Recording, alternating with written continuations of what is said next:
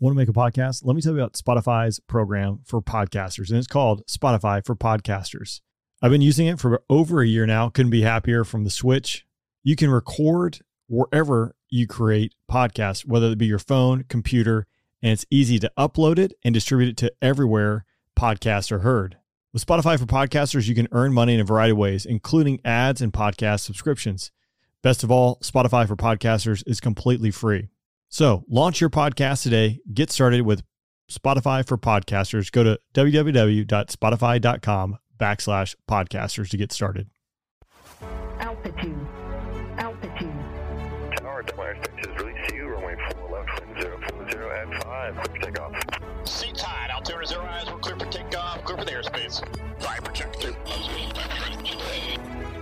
My burn ramp curveballs at 354. Set. Viper 01, be advised, the restricted area 6002 is still active. Lights on. Next picture 16, 15,000. Viper 1 targeted. Hey, what's up? And thanks for listening in for another question and answer session. If you have a question, you can swing over to the afterburnpodcast.com or click the link in the show notes below or wherever you're listening. Check out the show notes. Again, the afterburnpodcast.com. And you can go and submit your question there.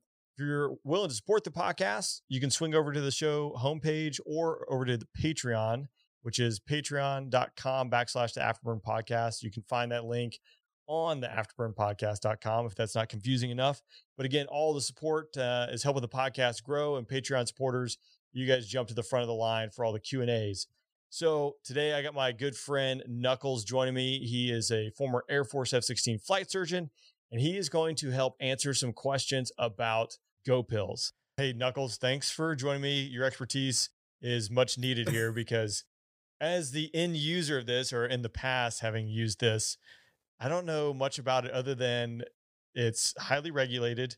And as a flight surgeon, you guys would prescribe us Dextrogen, or how do you say it? Yeah, so Dex or dextroamphetamine is like the generic version of it.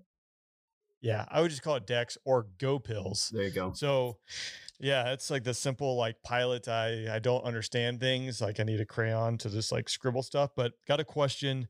It says, I was listening to Dan Rooney's book, Fly Into the Wind, and learned that fighter pilots can legally use or be prescribed Dextrogen when needed.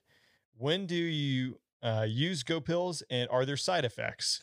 So I'll let you kind of lead in probably the side effects. Yeah, so it's the medication itself is similar to like what you would use to treat like ADHD, so attention deficit disorder, and it just helps with the focus and concentration as well as the alertness. So that's kind of the reason it's used. And as far as when it's used, so it's primarily used only in combat zones.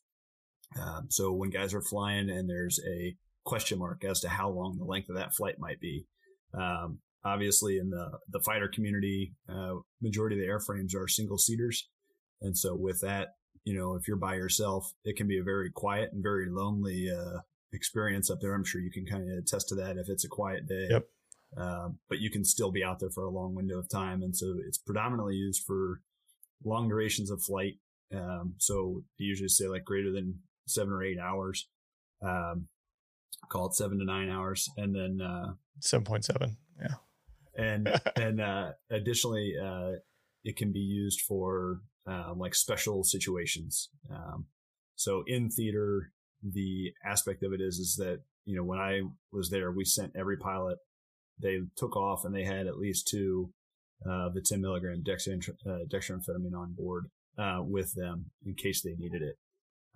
It's a Scouts Honor type use system. So you use what you feel you need if you feel you need it for whatever reason, or if things are getting chaotic and crazy and you feel like you're struggling or you're getting fatigued. It's at the pilot's discretion to use the medication. We give significant amounts of lectures and discussion to the pilots regarding the medication as far as when to use it, other things that can be done instead of just using that medication. Some guys, I think it's a catch-all of, well, I didn't sleep great. I'm just going to take the medication. I'll be alert and awake. But it's kind of the second or third line behind proper sleep management. Because it is tied to a controlled substance. Is it similar to, I mean, is it in the family like methamphetamines, or like what is the threat there? Is it very addictive? So it is an amphetamine in that setting. So it does have a high it's highly addictive. And that's the biggest issue with it.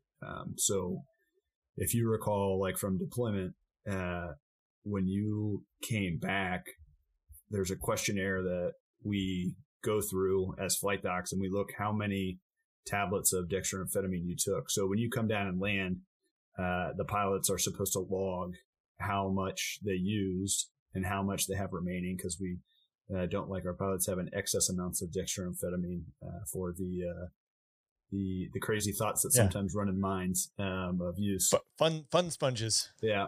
Those doctors. So we look through that log to see how much was used. And then at the end of the deployment, we go through it and see how much did you use in the duration of the whole deployment. Obviously, if you have any other medical issues, that's where making sure that the medication doesn't counteract or interact with any of the medications you might be using. But for the large majority of the pilots, I mean, everybody was young, healthy, and no medical issues.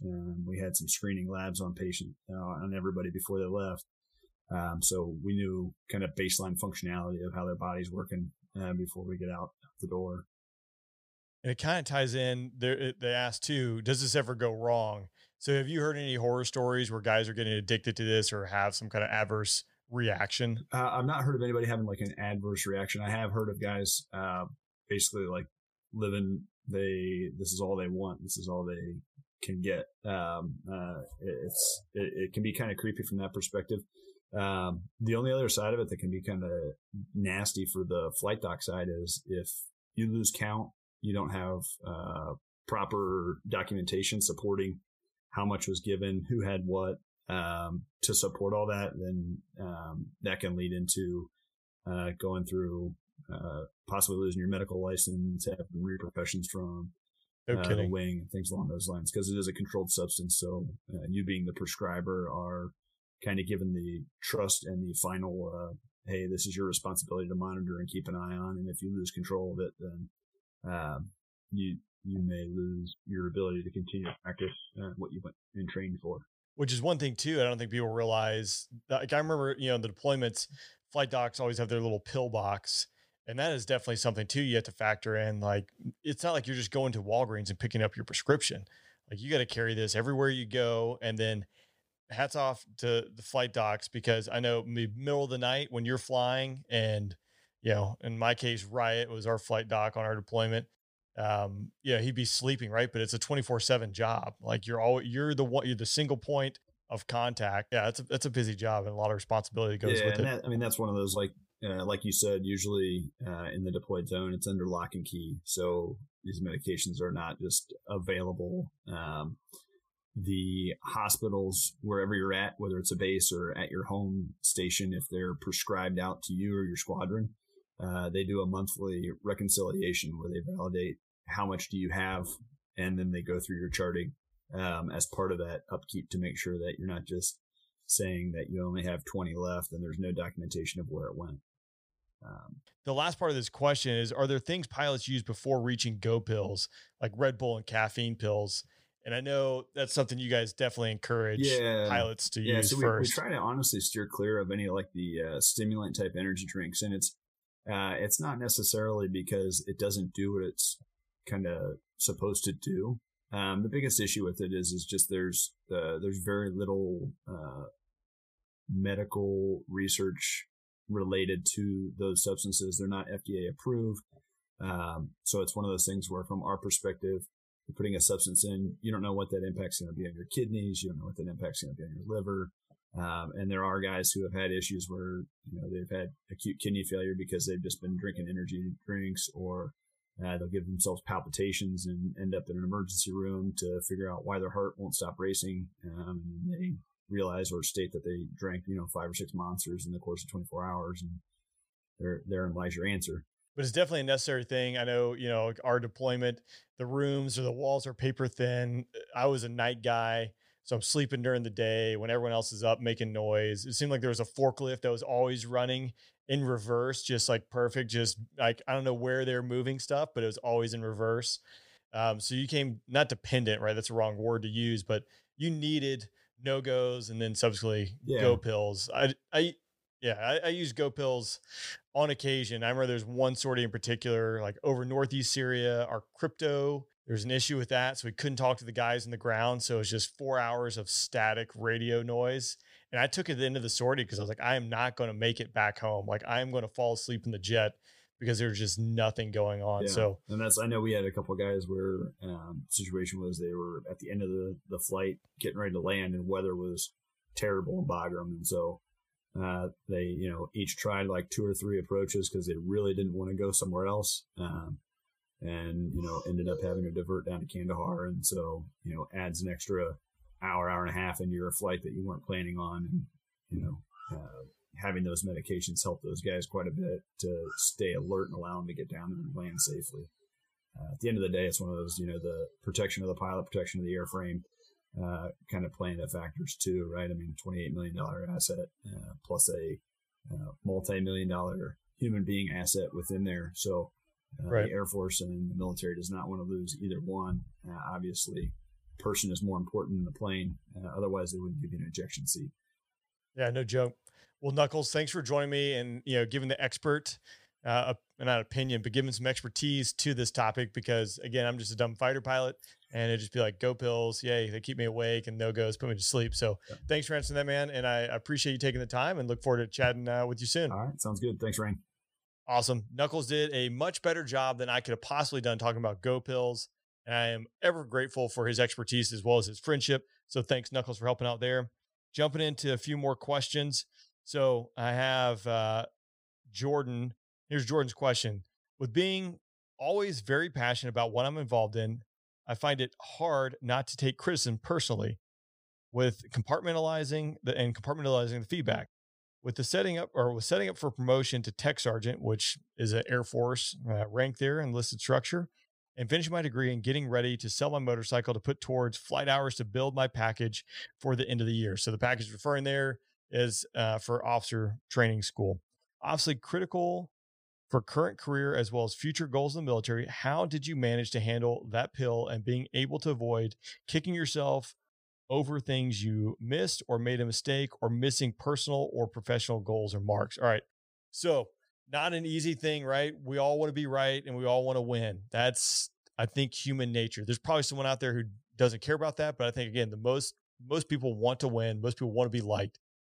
So when you fall short of that, how do you deal with that? How do I deal with that? Like, one, it sucks, period, right? Like everyone wants to win. Everyone wants people to like them. That's just human nature. So there's really no way getting around that other than, the way I do it is you just got to tell yourself, one, you're not the first and you won't be the last, right? When it comes to missing a mark or that. So anytime I mess something up, right, take note of what you messed up or how much you missed your goal by. And then you got to peel back the onion as far as what do you need to do in order to fill that gap in order to make it better the next time. One big thing that I think is very valuable is setting goals. Part of that is setting goals that are obtainable, realistic and attainable. So if I said, I want to be an astronaut, that's not realistic. I'm not smart enough to be an astronaut.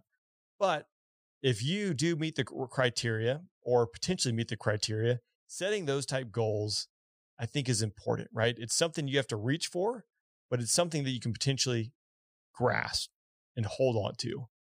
I could not hold on to being an astronaut. Again, I'm not that smart.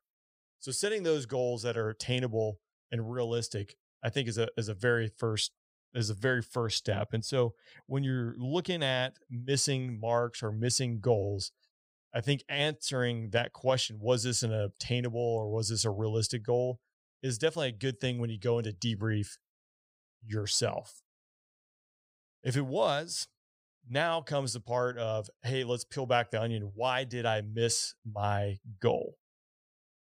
And that depends, right? There could be a whole slew of reasons depending on what you're talking about. And I think it's very important to do that self-reflection, dig, seek opinions, get that feedback from other people.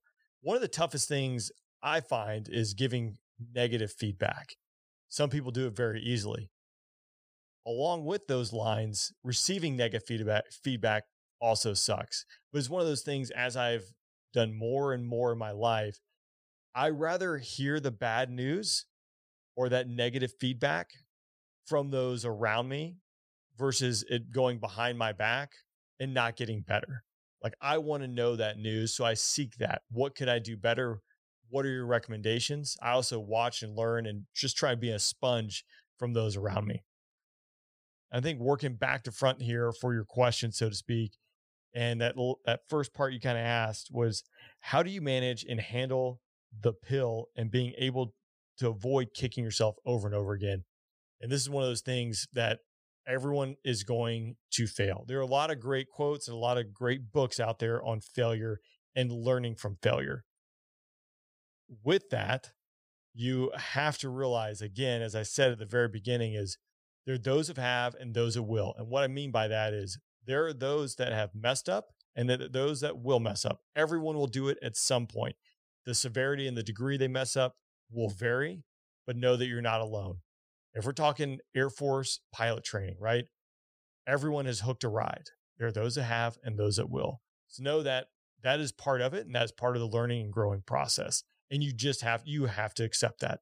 No matter who you are, you will always fail. It's how you deal with that failure, what lessons you take from that failure, how do you grow to be better? All right, last question for this week is about pilot training. I just received a pilot training slot, so congratulations first off. And I'm wondering if you have any tips or advice for succeeding at pilot training. So I was a first assignment instructor pilot. The first phase is about 6 weeks, which is all academics. The part I care about and the part I'm going to talk about is phase 2, which is the first phase of flying in pilot training. It's about 6 months long, and everyone goes to the T6. I'll put a big asterisk here because the Air Force is going through so many changes with pilot training, and we're calling it UPT, which is undergraduate pilot training 2.5. And we're doing these evolutions and trying to streamline and create efficiencies and integrate AI and all sorts of stuff. That's a whole nother topic in itself. But inherently, everyone's going to show up. They're going to go through roughly the same program. It's like drinking from a fire hose, usually with information. At least that's how it used to be back in the day when it was tough. But there are definitely some tips and tricks to succeeding, in my opinion. And it's pretty simple. And I think you can apply it across every discipline. And I get people ask me this all the time. While I am no expert, I think it's very simple. And Rain's humble opinion is just be a good dude or good dudette. That's the first step. If you're a good person, which means you're willing to work hard, you're willing to look out for others, you have a good attitude, and you're building and proving the capability and skill set that they're there to train you to do, you'll succeed. Being that good dude and good dudette. It's multifaceted.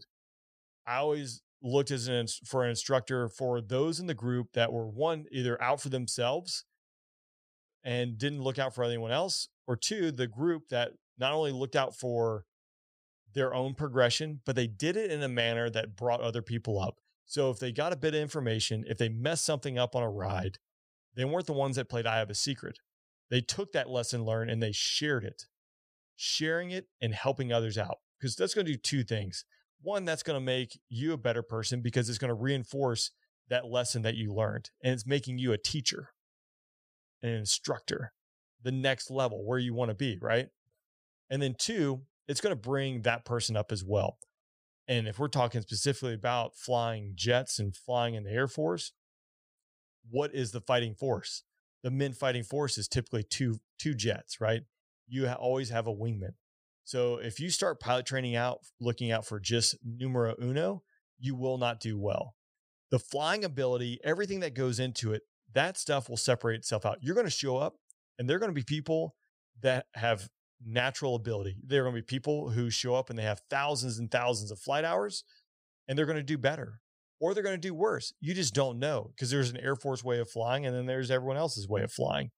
But the main thing is you have that good attitude. You embrace, you be that sponge with your mouth shut, absorb the lesson and the information that's being provided to you and implement that into everyday life and you'll win. Simple, right? But again, I think the biggest thing is Be that good person, look out for others, bring others up. You're joining an organization where you're there to fight as a team. And if you can't figure that out on day one, then you're not going to do well. You might get by, you might have that natural skill set and that gift, but at some point it's going to catch up to you. I guarantee it.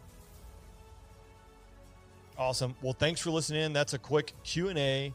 Looking to do these every 2 weeks. If you have a question, again, swing over to the afterburnpodcast.com. You can submit your questions there.